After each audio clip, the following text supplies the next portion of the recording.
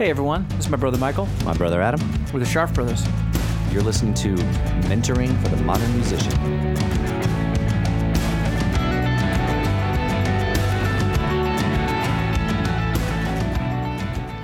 Hey everyone. Hey everyone, welcome back. Welcome back to the podcast. Welcome back to Mentoring for the Modern Musician. Today, We are so excited. you have no idea. Oh my God. I hope you read the notes. Did you read the A&R. notes? Did you guys read the show notes? Icon. There are some people in the industry. Sign Metallica. Yeah, okay, you just cut everything. I had to. You didn't how let me how build. could I not? But you didn't let. I No, gotta build. There's no build. You gotta let me No, build. no build. I was gonna go. Sometimes in the music industry, there's somebody who's really important. That when you're looking at the history books, He signed Metallica. I'm still not done. When you're looking at the history books, He there's a signed whole- Metallica. there's a whole chapter on him. Michael Alago. Alago. So The man. the man. The myth. Amazing Legend. Amazing story. This is definitely a first for many reasons for us, but not the least of which this is the first person we've had on the podcast who we did some of our research By watching a movie about him. watching the movie about him that's on Netflix right now. Exactly. Right? Not like, you can Google it and it'll end up on YouTube. And it's on you. No, this is like a full blown like It's a Netflix movie. exactly. Hey, did you see that movie on Netflix? Yeah. I interviewed him. We just interviewed him last No, we week. just Yeah, whatever. whatever. So Sign Metallica.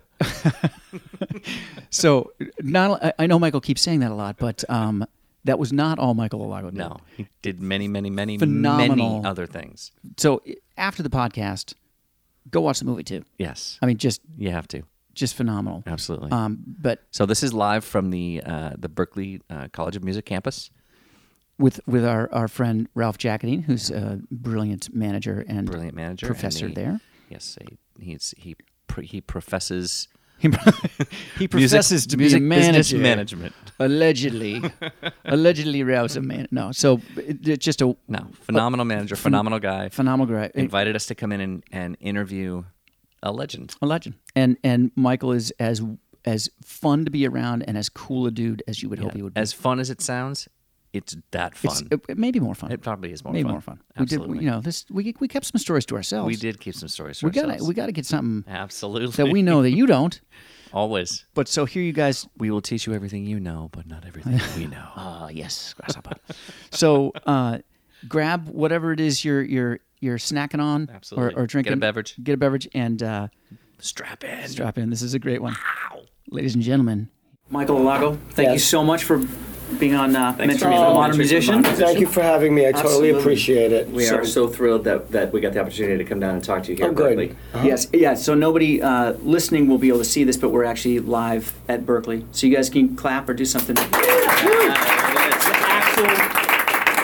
That's either the best clap track ever, or it's an actual live. You track. can So- keep it and for they're- everybody they're- else now and use it. Now we have it.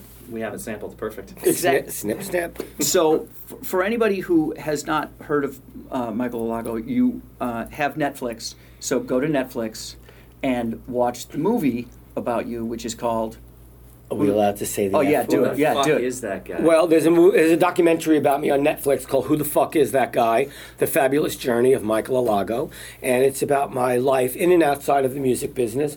I was an A&R executive for 24 years. If you don't know what A&R means, artist and repertoire, I believe it's the most important part of a record company. It is the backbone of a record company. If you don't have great records, then the record company has nothing great to sell. So that's what I did for 24 years. And I worked with a wildly diverse group of artists, from Metallica to Cyndi Lauper to Nina Simone to Rob Zombie. And I really do love all kinds of music. And it was my dream job as a little kid growing up in Brooklyn that I had no plan B. My plan A was always music. That was just it, music. And when you're 15, you don't really know what that means. But I knew it had to just be in music. I'm sorry to repeat myself. But so when I was growing up in Brooklyn, I would watch all these music shows on TV. Dick Clark's American Bandstand, Don Cornelius' Soul Train. If you were allowed to stay up late at night, there was something called Don Kirshner's Rock Concert. Absolutely. Oh, yeah. And what all those shows did for me was it informed my listening, because you could hear everything from Aretha Franklin to a top 40 band to someone in hard rock and heavy metal. And at an early age, I knew that I just liked a lot of different forms of music. So I don't know if you want me to continue, because I'm on the roll. No, Or do you have another question well, yet? We have so many questions. But Okay, so since I'm on a roll, I'll make it quick, maybe. So, I knew I always wanted to be in music. I didn't know what that actually meant, so I watched these television shows. So we're going to fast forward. I'm 19 years old then, and I go to the School of Visual Arts in New York, and I work part-time in a pharmacy. And one day I was walking down a street on East 11th Street. I saw a beautiful Art Deco building, and I went, wow, this is really beautiful. But it had a sign outside, and it said Video Club opening. Now, keep in mind, it's 1980, and it's the beginning of MTV, and I just thought, well, this sounds interesting. So I opened the door, I went inside, and I saw what a beautiful Art Deco 1920s concert hall this was. There was a man in the balcony, and he was like, kid, what do you want? We're not open. And I was like, well, it says outside you're hiring people. He goes, do you have a resume? I said, I don't have a resume. I have no idea what you're talking about. And but I want a job in the music business. And he thought that was rather funny. And so he called me up to his office. And, in music, people talk about the art of the pitch and how to pitch somebody and how to do it right and how definitely not to do it. So I didn't even realize at 19 I was giving this guy a pitch about what I wanted to do. So we start talking about music, and I start talking to him about all different kinds of music, from the Great American Songbook, music from the 20s and the 30s and the 40s, to top 40 music, to hard rock and heavy metal. And he just took a liking to me, and he said, I'm going to give you a job. You're going to open my mail, you're going to answer my phone, and you're going to get my lunch. And I thought, wow, this is the greatest thing ever. But, little did I know that truly was the beginning of my trajectory moving forward. So in those 3 years that I worked there, I listened to all his phone calls very intensely. It was a concert venue that held 1,500 people. And what his job was to make sure that most nights, these evenings were sold out. So I've always been very curious. I've always been like a sponge, absorbing things. So then, like I said, I listened to a lot of his phone calls. And at one point in time, he handed over the reins to me to start talking to booking agents on the phone. And, when you're speaking to booking agents on the phone, you're talking to them about how to sell out this room. What are we charging for tickets? What's the break-even point? What is requested in the artist rider? When does the house make money? So all this stuff, and that was one of the first things that I learned how to do. And then who was that owned that club? That was the Ritz, right? Yeah, there were two brothers that owned, the Leibowitz brothers owned the building then, but Jerry Brandt was an entrepreneur. He was one of the first people, I believe, to bring the Rolling Stones to the United States when he worked at the William Morris Agency. He also managed a singer-songwriter named Carly Simon.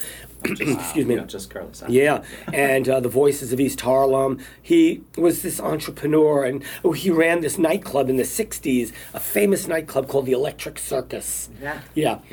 They had this thing called the Joshua Light Show there, and everybody from, I don't know, like Jimi Hendrix would come and hang out there and perform like at 3 o'clock in the morning. So this is the man who I worked with, and I didn't even know really what his history was. Right. So I worked there for 3 years. I don't know, I felt a little antsy, and I had a friend named Mitchell, and his dad was going to revive the record company Elektra Records. Elektra Records was a very popular label. At some point, the previous management just ran it into the ground. And there was talk that David Geffen would come and take over Elektra. But instead, Bob left Warner Brothers, Bob Krasnow, and became the CEO of Elektra. Mitchell told his dad about me. Jerry Brandt said, I don't want to lose you, but if you want to move on, I'd be very helpful and make a call to Bob Krasnow as well. So I was a nervous wreck. I was getting an interview at a record company, and I met with this gentleman, this CEO, and I had almost the same exact conversation with him that I had with Jerry, and talking about all types of music. Added to that, Bob was a great lover of art, paintings, sculptures, collage work, and I loved a lot of street art and graffiti, so there was another level of our conversation. So, I don't know, my time was up with him, 45 minutes in, shook hands, and he said, you'll be hearing from one of us.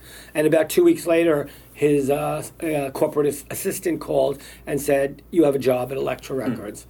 So now I'm totally excited. He says, you're going to be in the A&R department, and I have no idea what an A&R person does. So Bob, again, took me, he had to run a company, but he took me under his wing. We talked a lot about artists, how to talk to artists, how to make records, how to put budgets together. What he couldn't do, meaning he couldn't meet with every manager, every lawyer, every independent artist. So he just threw everybody my way. I was overwhelmed, but it was like, I always say, it's like on-the-job training. And I learned fast. I learned fast because I had to learn fast. So that's the beginning of my career. How old were you at this point? I think I was 21. Was you 22. 21, 22, yeah. And you now are an A&R executive for Elektra.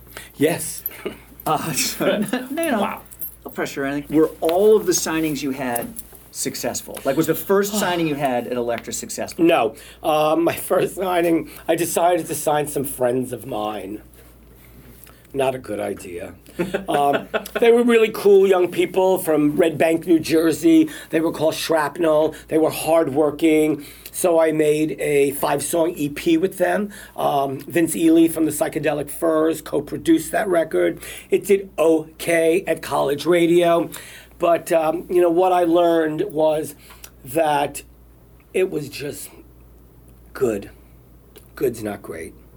And they did not have what people like to call that it factor, that thing that makes somebody so wildly charismatic that you have to walk up to them, you have to shake their hand, you have to talk to them. That was my first signing. It was a huge failure. I was a nervous wreck. I thought, oh no, Bob's going to fire me now.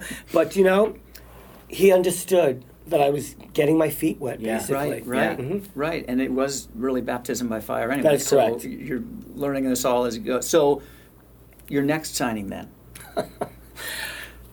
Well, there's a whole big backstory, but my next signing was Metallica. Yeah. So you're 21, 22? 22. 20, so you're 22. 22, 23, yeah. And through a series of events, you heard the tape. Oh, there was a confluence of things happening. My ear was to the ground with hard rock and heavy metal. At that point in time in 1983, kids were handing out cassettes of all their favorite bands, cassettes of their homemade demos, Xerox black and white cut and paste collaged flyers saying, this is my band, come and see me. And at one point, this little cassette was going around of Metallica. And also, they did sign to a little label called Megaforce, and Megaforce put out a record called Kill 'Em All. But Megaforce didn't have the funds to market and promote these young people. So when I heard Kill 'Em All, I thought it was the greatest thing I ever heard, honestly. It didn't sound like any hard rock, any top 40, any heavy metal that I had ever heard before. These young people were combining all these influences from hard rock, heavy metal, speed metal, punk rock, British artists, into this thing that made them so unique from the get-go. And, fast forward a bit, at some point, I knew I had to get them out of this little contract of theirs on Megaforce. I did. I didn't personally. That's what business affairs is for. So Megaforce had their own lawyer. We had our own business affairs department at Elektra. And they did their arguing and their magic and to make it happen. It was really, sort of a signing that changed the face of hard rock and heavy metal. Yeah. And after that, everybody wanted their own Metallica. Right. But, that doesn't really happen. No, right. Go get me a Metallica. Yeah. There was only Yeah, there's only one No, band I mean, that there's changes it. extraordinary bands out there, but for me, there was just Metallica. So I do want to back up just a little bit because we brushed over it. You mentioned early on how very early on in your life you went, I'm going to be in music. That's what I want to do. But one of the things that we didn't talk about was what that meant you did in preparation to be that 19-year-old kid that would walk into the Ritz and ask for a job. Your life was music in New York in the late 70s, right? Yes, late 70s, early 80s. I guess you could say I'm in Catholic all-boys high school, and for some reason my mom let me go out every night. I guess part of it was because I did well in school, and she really did feel that I had this passion and this calling. So I was out all the time. I was visiting nightclubs like CBGB and Max's Kansas City, and I'd get on the train late at night from Brooklyn to the city, my little 15-year-old self with a knapsack and my camera, and I would go hear music, Yeah. And all types of music. And they let you in. Well, it was New York back in the 80s was a very different New York. They didn't card you, but a lot of clubs who knew you from wanting to always come there, they would always say, we don't want to see you with any alcohol. Yeah, you start drinking here, 2-week suspension. So, we all drank everything we could before we entered the premises, Right. and then we would have a wild old time. Yeah. Yeah. But that really, you were already doing the groundwork. I guess I didn't know that. I was just a fan. Yeah. I was a fan who loved music. I was passionate about music. Like I have said in many interviews, and maybe we talked about this earlier, I didn't have a plan B. And now I don't know if that's a good thing or not, but it worked for me. I didn't know what else is there except music. So, Right. and that's, this is why Ralph also asked me to come here. Yeah. Our fearless leader, professor. Absolutely. That's why you're here interviewing me, because I didn't have a plan B, and I could say that I was wildly successful in my career. And worked your ass off. Yes, it's very hard work. Right. A&R, there are A&R people at every record company. And, at one point, somebody else wants that same act. Yeah. So one has to wine and dine these people and let them know why Elektra would be the best home for them. And to put perspective on that, Yes. for anybody who is thinking about, how much am I going to have to work if I'm in the music industry? What kind of, how many hours a week? What kind of schedule did you What kind of schedule did you have? I had an insane schedule. I would get to my office usually if I wasn't hungover. I would get there about 10 in the morning, and I'd leave 6, 7 o'clock at night, go home, get myself together, have dinner, and then head back out to the clubs. And be out until... The wee hours. Yeah. Till taking, the local train back home took me, forever to get back to Brooklyn. Yeah. And this is 5 nights a week? Oh, 4 I don't nights a know. week? I just all I know is I went out all the all time. the time. It was really. That was the life. So Yes, that, of course. that is your life. Your life is 100% that. Music. And Going out, hearing bands, seeing people live. Yes. And I want to make a point about that and sort of say that out loud and put an exclamation point at the end of it, because I think it's important for young artists, whether they're an artist and a guitar player, or they're in a band, or they're a singer-songwriter, or they're a manager, or they're a booking agent. That's what kind of commitment it takes. That's what kind of dedication it takes. That's what kind of time it takes. Well, listen, everybody's in a band. Everybody, of course, wants to be successful. Everybody thinks that they're the next big thing. Yeah. And it just doesn't happen that way. But if you are serious about being in a band or being in the music business, it has to be 100%, especially for bands, because if you're not that dedicated to your craft and about performing live and making excellent music, there's a line. There's a really long line. Right. And I experienced that line for 25 years because kids came to see me every day. Lovely people. Some things were rotten. Some things were very good. But very good is not great. And you can't just sign very good, because I'd be up to the ceiling in artists. And you just can't have everything in your life anyway. I couldn't have... No, it's just the way of the world. No, exactly. And I couldn't have every artist because you couldn't function as a record label. Right. So I felt like I had this thing that I knew great when I saw it. when I heard it, when I shook its hand, when I had these conversations with young people, or maybe sometimes not so young people, and I knew, like for instance, when I talked to Rob Zombie, I heard one riff of a song of White Zombie, and I lost my mind. And I said, you know what? I'm going to sign you. And he said to me, I'm going to be big, and I'm going to make movies. And I took him at his word 100% because I felt that from him. He was no nonsense, and he had drive, and he had charm. If you want to say Rob Zombie's charming, but he did. No, he had charm, absolutely. And he knew what he wanted to do. And that's the kind of person I wanted to be involved with, somebody who knew what they wanted to do. And as being part of a corporation, if I could do that, I wanted to help him realize his dream. And I did, along with other people at the record company who were in marketing, in publicity, in radio promotion, Yeah. But so the people that you signed, though, I love that you make this distinction between really good and great. Yes. And we did sort of talk a little earlier about that great can be subjective. So it is subjective. That some people can think something's great and you don't, or I might think something's great and you might not, or you might think something's great and I might not. But that the it factor, the work that they put in, and that well, you could put a lot of work in and still only be good. Right. But when one talks, I think we talked a little about the it factor, and the it factor being that person who you want to walk up to, who you want to shake their hand, who you go see them live, and it wows you because they know how to relate to the audience. And if they're relating to the audience in that special way, and the audience is giving that energy back to them, it says something about who they are up there, or he or she is up there. That's who you're. That's the kind of. Yes, those are the people that I want to be involved with. Yeah.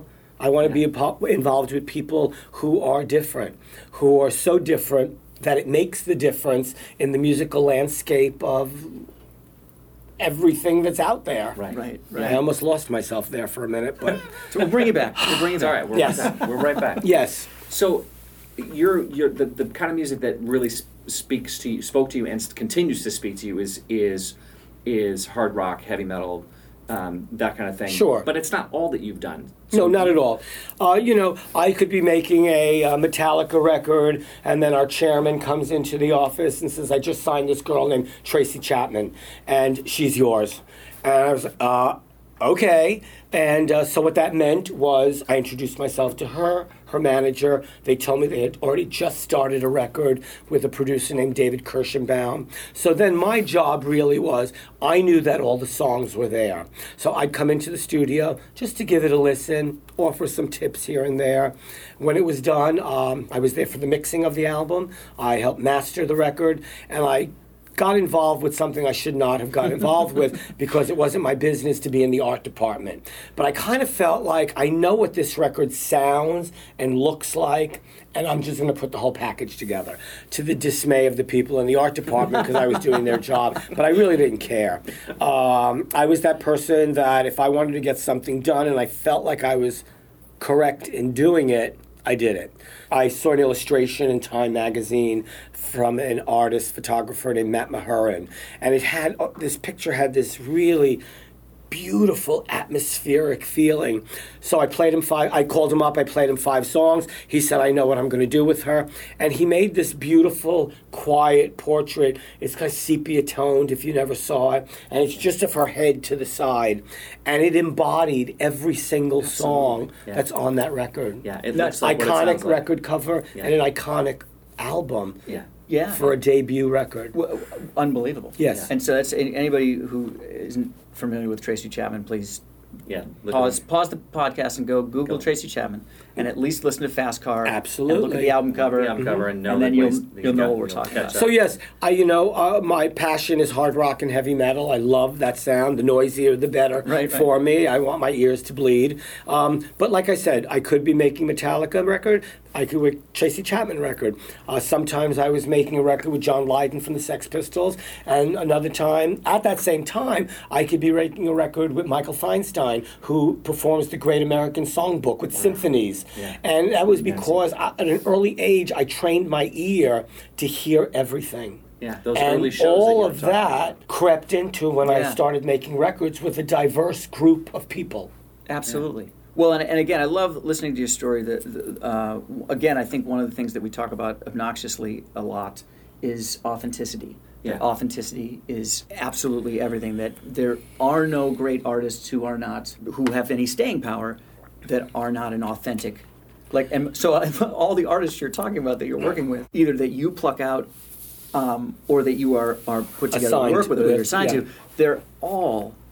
You can just Google the image and you go, oh right, I remember what that record sounds like. I remember who that artist is. Sure. It's authentic, but it also, what strikes me in watching the movie with you and listening to you talk is your authenticity. Yeah. Is you being Absolutely. that you have no pretense about who you are or what you're doing or this is the deal. Well, I find that in life, on a personal level, on a professional level, if you don't tell the truth, then what do you got? Then you have to backtrack, then you have to make stuff up.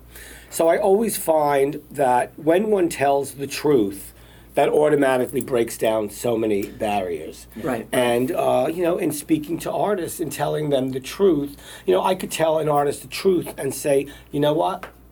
Your album's not here yet. You're 2 songs short.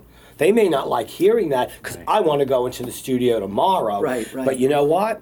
I'm here in telling you the truth.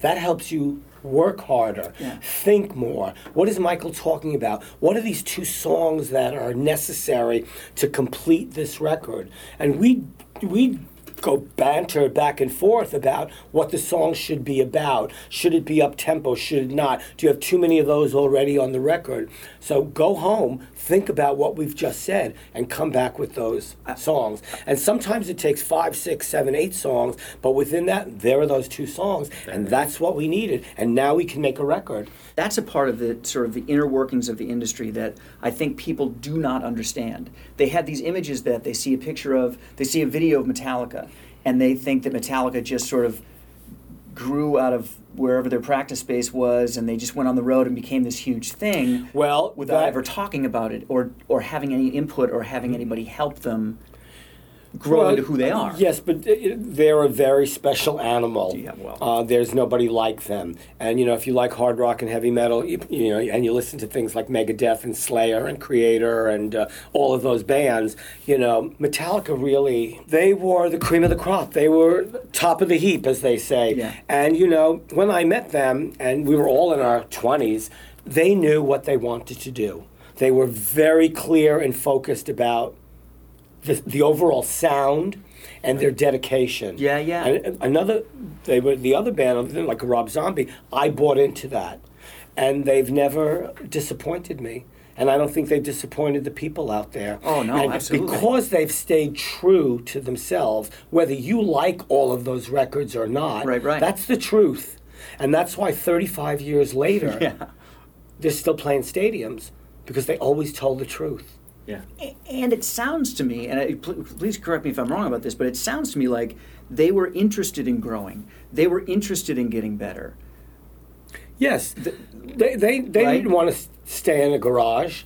They had big dreams. Yes. Lars, their drummer, whether you like him or not, he's fabulous. Him and James, they had big dreams. Yeah. And their dreams got realized because they were dedicated to their craft. And they knew when somebody like myself came along, I could help elevate them to that next level. Because now they were going to be on a major label. And at a major label, I could have that label spend tons of money on them. And because a band like Metallica in the early days were not getting radio airplay, what do you do with these people? Well, we already know they're extraordinary live. They're so exciting live. Here's a bunch of money for 1 year and go on the road. And luck would have it that somewhere on the road, Ozzy Osbourne saw them. And Sharon, his wife, does everything. She called me at Elektra and she said, "We love your band. We want to take Metallica out on the road with Ozzy." And what happens now is Metallica goes from playing 1,000-seat venues that they can sell out. Now they're on the road with Ozzy, and they're playing 18,000-seaters. And they were the talk of the town then. So people definitely got to Madison Square Garden, all of these major arenas early enough to see the opening act, which sometimes that doesn't happen. People could care less about an opening act. They just want to see the headliner. But in this case, the energy, the talk of the town, what was happening in the music business was everyone was talking about Metallica. And that was a blessing that we got to go on that tour with Ozzy, because it broke things wide open for them. Yeah. And so coming into their third record by then, Master of Puppets, out of the box, it went gold, which means it sold 500,000. And then after that, at that point, when that third record came out, it wound up being their biggest record at the time. And, it just continues to sell to this day. Such a great record. Yeah. Well, and again, I love listening to you talk about acts like Metallica, like Rob Zombie in particular, that what is special about them that people connect with, that you connected with, and knew people were going to connect with, was this authenticity, this truthfulness about who they were, and that it wasn't an accident, that it was something that they didn't by accident have the kind of hair they had. There's a reason that they weren't Cinderella. Correct. Right? I think it was all like not pre-planned, or because they certainly weren't like a pre-packaged band. No. It's just that was Rob's look, that was his feeling, that was his attitude, and he always knew who he was. Right. We didn't have to find, is there a Rob Zombie in there? Right, exactly. He almost came like the full package already. Right. And I bought into that package because I just loved him and the music. Yeah. Well, and you could tell, it spoke to you. Mm-hmm. It had that. And funny thing, I haven't told this story in a while, but at some point I wound up signing White Zombie, his first band, only band, to Geffen Records. And we make this record that we all love. And so Geffen is starting to promote it. And I'm letting everybody know at Geffen they're going to be one of the biggest bands ever, and blah, blah, blah, mouthing off to everybody. At some point, the record stalled selling at 180,000 units. I'm in a panic right now. People are looking at me like, really? And what do you got next? And luck would have it, there was a little show on MTV called Beavis and Butthead. Beavis and Butthead decide that White Zombie is their favorite band. This first album, La Sexorcisto, is brilliant. And they have a song called Thunder Kiss 65. Now, this is the beginning, not the beginning so much, maybe we're 10 years into MTV now, but they decide that White Zombie is their favorite band. They played that video morning, noon, and night for weeks on end, and that catapulted record sales. And one night at Roseland, all of us are backstage, everybody in Pantera and Anthrax and White Zombie, and some odd little guy walks in and we're like, who is this person? And I said, hi, I'm Michael Alago. Can I help you? He said, I'm Mike Judge, the creator of Beavis and Butthead. You never saw so many grown-up people. Can you sign my hand? Can you sign this napkin? Can you draw Beavis and Butthead here so I can get it tattooed tomorrow? It was really like, it was so much fun. Everybody behaved like they were children. But in this case, it was an out-of-the-blue marketing experience that we didn't know we were about to have, that these two little crazy creatures decided that they loved White Zombie. And that really helped spike sales into the millions. Wow. So thank God for Beavis and Butthead, or else we wouldn't even be talking about White Zombie. Another great example of not knowing where your success is going to come from. Right, and a marketing tool we didn't even know would exist for us. Sure. Right. But it did. Yeah, and there's tons of that still out there. Yes, of course. In many different ways. Yes. I did want to ask you about another form of music that you did. So you mentioned Tracy Chapman, but then you decided at one point, I think it was when you were with Geffen, that you wanted to work with Nina Simone. Yeah. I was at Elektra. I had just gotten out of rehab. And, I don't know if any of you know about Nina Simone, but if you don't know about her, she's an extraordinary person to look up for many, many reasons. If you ask me, she was the greatest living artist on earth. I mean, that's extreme, but that's just for me. She was, a black artist, part of the civil rights movement in the 60s, marched with Malcolm X and Dr. King and all these militants back in the day for civil rights. She even wrote a song back then when Dr. King was killed called Mississippi Goddamn. And she'll always tell you, and I mean every word of it. And this was a person who mostly didn't write their own material. She sang songs by George Harrison from the Beatles, Here Comes the Sun.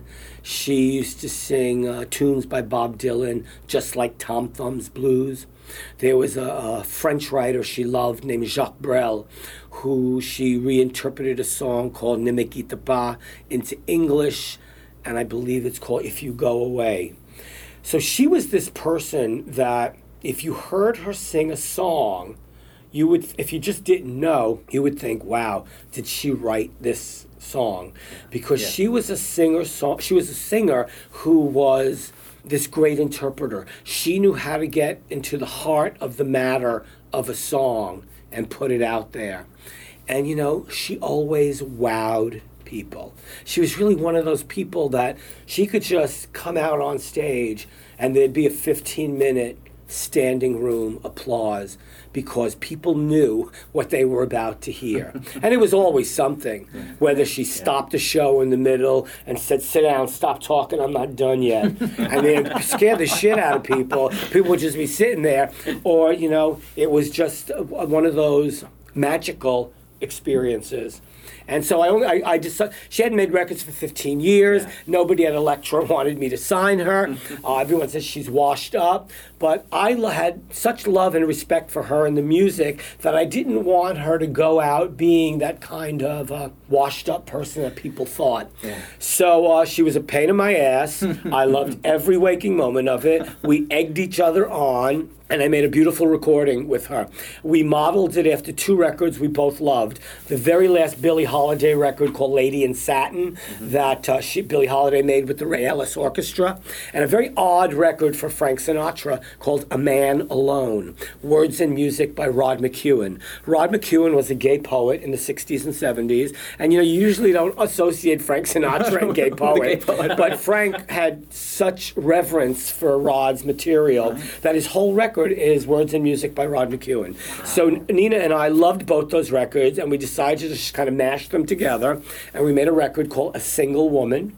Andre Fisher, producer at the time, was married to Natalie Cole, but he also played drums in Chaka Khan's band Rufus. Yeah. He produced the album for us with a 50-piece orchestra, and it's a very different record for Nina Simone, but it's very beautiful. She didn't have that fire in her from the 60s anymore. Yeah. We had both lost our dads, so we knew we wanted to make a record about love and loneliness and loss, and that's exactly what we did. And we made this beautiful record called A Single Woman. And it came out in 1993. She never recorded another record again. And in 2003, she passed away. Yeah. But, if you don't know anything about her and you think you may not like, singer-songwriters or whatever, you just kind of, as lovers of just music in general, you owe it to yourself just to click on her for like 4 minutes, and I promise you will be wowed by just that charisma thing, that it factor. And she told you like it was. She was no nonsense. She could rip your head off if she didn't like you. One afternoon I took her out for lunch in the CBS building. We were sitting down and there were executives everywhere. The waiter comes over and he goes, "Can I help you guys?" She grabbed him by the scruff of his shirt. She says, "Do I look like a fucking guy to you, man?" And the kid, I don't know if he was going to wet his pants or what. And he knew who she was. And he said, "Oh, I'm so sorry, Miss Simone." And I was waiting for her to still let him go. And she just kind of threw him. And I was sitting there mortified. I was still drinking then. I needed a drink at lunch. And you just never knew with her what was going to happen. one night at the Village Gate, a small club on Bleecker Street, very infamous jazz nightclub since the 60s. Some young man yelled out, "Can you do Baltimore?" It was a Randy Newman song, and that was the title track of the record that she had coming out. She said, "My dear, we don't do Baltimore. I made this record for CTI, that's Creed Taylor's label. He gave me $10,000, and he never gave me a dime again. So if I see Creed Taylor, I'm going to put an axe in his head." And you know what? She meant it. Oh, yeah. Oh, yeah. She was wild. She was wild. It's like one day I'm in my office. I mean, I can go on for Nina Simone till 4 o'clock when you all have to leave, but I won't. So I'm reading the Post one morning, and it said Diva's house on fire. And I thought, oh, this is going to be a good one. So I called, and I said to the housekeeper, I said, "Hey, Juanita, it's Michael Alago. What's this I hear about a fire?" She said, "Oh, Miss Simone, don't want to talk to you. You started the fire." I said, "Oh, really? You're in the south of France. I'm in New York City, and I started the fire." She said, "Well, 2 things." She said to tell you, she's not a white man. She's not a white businessman. Stop sending her faxes. I said, "Well, why don't you tell her I sent her the fax because I was going to give her the rest of her artist advance." She was on the phone already. I didn't even know it. And she was like, "Oh, honey, how you doing?" I said, "Wait a minute. Have you been on the phone this whole time?" You know, she was she was like the devil sometimes, but I loved her. I mean, that was like the drama that I went through with her all the time. I instigated it. I loved it. She was my all-time favorite artist ever. When she passed away, it mortified me. I couldn't listen to her music for about a year. And then one day I just thought, well, you know what? You love this artist so much. Start filling the air with her music again. Start telling people about her. Don't let it go because physically she's not here. You know, like I said, she was one of the greatest artists ever. Recently, Bob Dylan got an award from Music Cares. And he was listing a whole bunch of thank yous. And at some point, he said, "I have to thank Nina Simone, who would even consider doing one of my songs." That's Bob Dylan thanking another artist, which is probably, I can't say for sure, but probably rare that he would say something like that. Yeah. And, you know, she had that same respect for him. That's why she covered his material. I mean, she was extraordinary, one of a kind.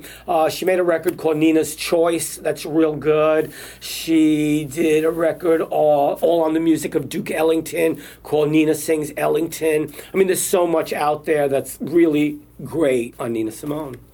Now I'll shut up about Nina and we can move on. But like I said, I really could go on for the entire hour. Yeah, but I won't. She was the greatest ever. Yeah. Well, and it's impossible to listen to you tell those stories and not go, "This is a man who loves music." Oh, yo, no, I love This music. is a man who always loves and forever. music. Yes. Yeah. And that's where this all started from for you. Yes. Is just absolutely loving music, not to get famous, not to get the accolades. No, not I knew to nothing have about a movie made about fame. you. Nope, not none to, of that. Although all that's cool. Yeah, it's really cool. I support you in that fully. Good. But So right around that time, from listening to you talk earlier, that was sort of pretty much right after that, you kind of got out. I was active as an A&R person from 1983 to almost 2005, so I guess that's 22, 23 years. Yeah. And I had enough. I really did do my job real good. I was good. Yeah. I was a hard worker. And I saw in 2005 record sales were declining. Places like, there was talk about places like Tower Records and Virgin Megastores on the brink of collapse, all closing down. And I thought, you know what? I did it. And I quit my job one day in the summer, went to the Cape, rode a bike, came back home in September, and said, well, what are you going to do now? And I decided to take pictures. I shot portraits of men, had 3 books out. And at some point in 2009 and 2010, Cyndi Lauper called me, and she said she wanted to make a dance record. And this is a woman who already has sold 50 million records, and I was the last person she needed to call because at some point she knew I was a drug addict and an alcoholic. And she said to me, "I heard you stopped drinking." I was furious. Who the fuck told you I drank? Well, everybody in the industry knew I drank, but I got sober. And that was the best thing I ever did in my life. So when she called with her manager and they said, we need help, I said, great, I want to work with you. And it was a privilege, so we made a dance record called Bring Ya to the Brink. We worked with a lot of Swedish DJs and producers and European people. It did okay.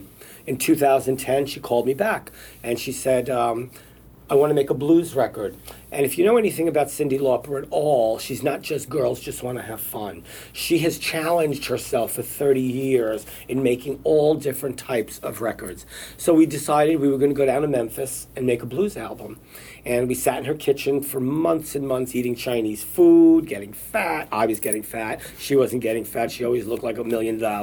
And we listened to archives of blues recordings for months until we narrowed it down to maybe 25 songs. Then we narrowed it down to 10 or 12 that would come from a woman's point of view. And we went down to Memphis and we soaked up the vibe of Memphis. We went to Graceland. We went to the Lorraine Motel where Dr. King was killed. We went to the Civil Rights Museum, and we just soaked it all up. And we made an extraordinary record.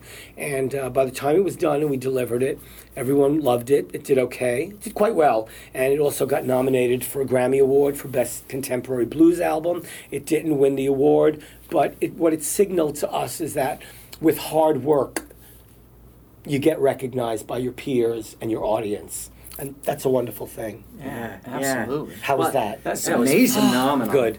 One of the things that I love about Cyndi tells a story in the movie where, and it goes back to the authenticity thing again, that she talks about one of the things she loved about working with you was your honesty about helping her to stay on track as an artist, as who she was authentically, and that you at one point just say to her flat out, look, that doesn't even sound like anybody could do that. That's not you. Doesn't sound like you. Yes, I think we were talking about one or two specific songs that, almost sound generic, and it could have been anyone. Right. And that most certainly was not who Cyndi Lauper was. Yeah, right. She always had a distinct voice, style, songs from True Colors to Girls Just Want to Have Fun. Yeah.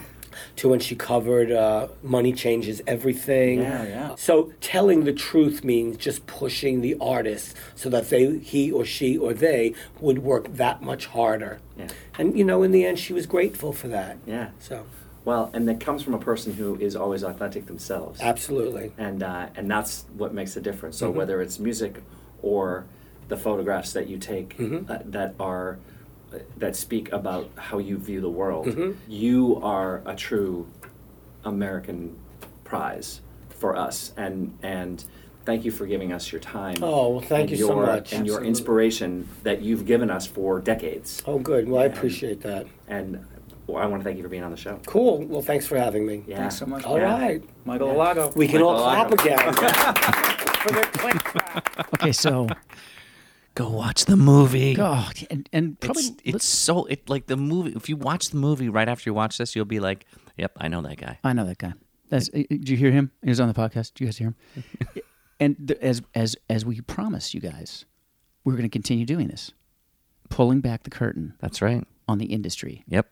so you There's get another to know layer. what's going on. Another layer. And it's not those stories that you just heard here. Those are all the real stories. That's the real story. That's not like the movie story. No, it's not the movie story. That's It's not not the that almost- you heard it from her friend who heard it from a friend who Heard it from another who heard it from an REO Speedwagon song. That's no, exactly. It's not. Those are real. That's the deal. Real stuff. Those real stuff, real information about the industry, Exactly. And real inspiration. and real inspiration. Authentic. Authenticity. The man could not be any more authentic Tell me if he about it. tried. Well, and And when you see the movie, you will see that he was the same person from the minute he was leaving the house at 14 that's exactly right.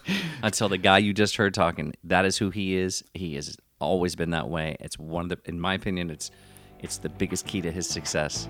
Yeah, being real, being authentic, being 100%. Absolutely. So Go do some of that today. go do some of that today. Go be you. Go be you. 100%. Figure out who you are and go do that. Exactly. All in. And remember, you got this. We got your back.